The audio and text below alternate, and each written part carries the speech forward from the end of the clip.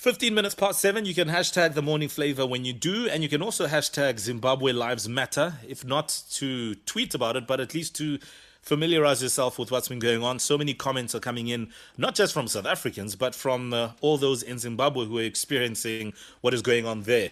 Well, we know that people are protesting, and the result of that, of course, is that there have been some arrests made and things have turned very, very violent. Zimbabweans are sick and tired of what's going on there as far as the alleged corruption in the government and, of course, the weakness of the country's economy. And they've said enough is enough. We are taking a stand. We know, of course, that there have been a couple of other issues that have led to, I suppose, where we are now. We saw the arrest of Hopewell Chinoa, who was arrested after exposing this alleged corruption. There was even a video that did the rounds.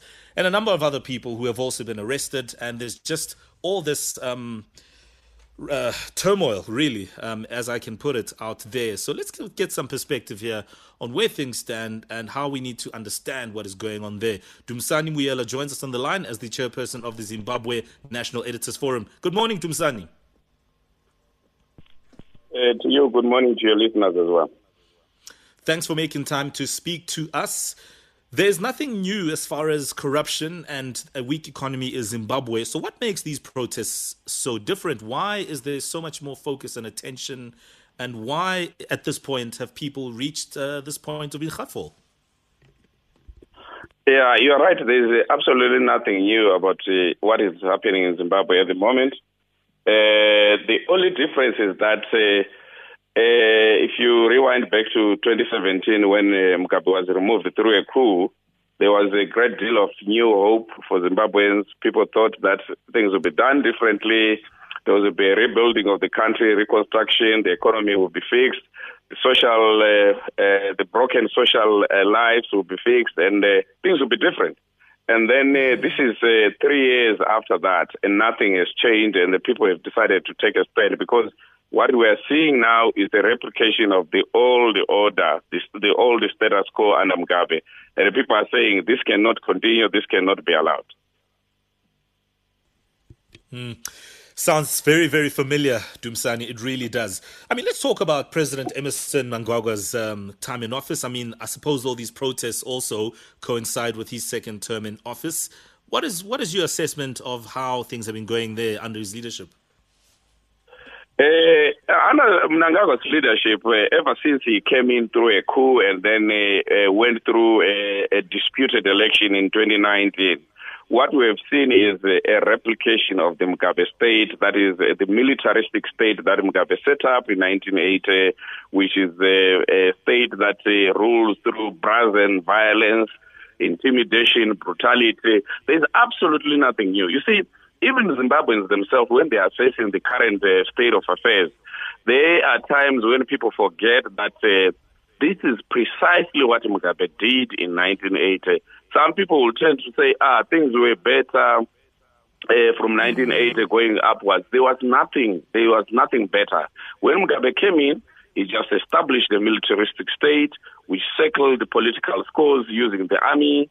Starting in the 80s, when a political dispute with one of the nationalist leaders, then Joshua Nkomo, he unleashed some military unit called the 50th Brigade. It rampaged through the southwestern part of the country, beating up people, killing, raping women, burning down houses. Absolutely Nazi stuff, a scorched earth campaign.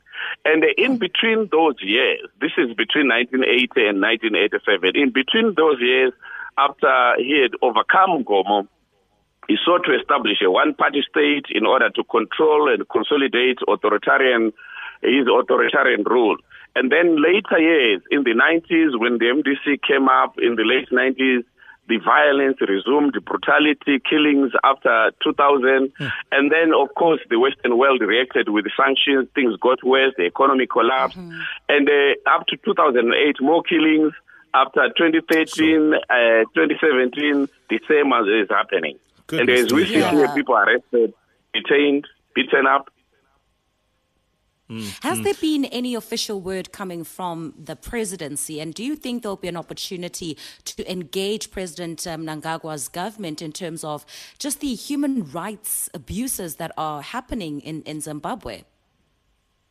Yes, the government response is standard.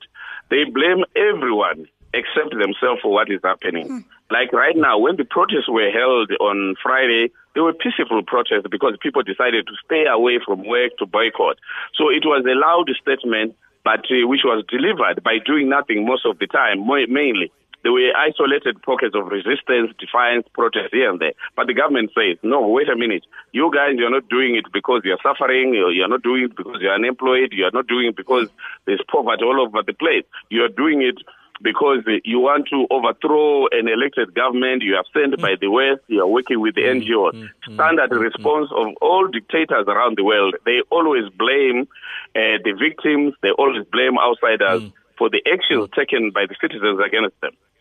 Sure. As I said earlier, Dumisani, and we'll leave it there for now because of time, it looks all too familiar with the issue of same old, same old. Thanks for that perspective, Dumisani. We'll certainly get in touch with you once again as it is a rolling issue.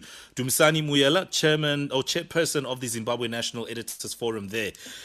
I mean, what needs to happen in Zimbabwe for things to change? What needs to happen? Anybody got ideas on this one? And what are your observations and thoughts? We'd love to get your comments. You can tweet us, #TheMorningFlavor. It can't be same old forever. Not in Zimbabwe, not in South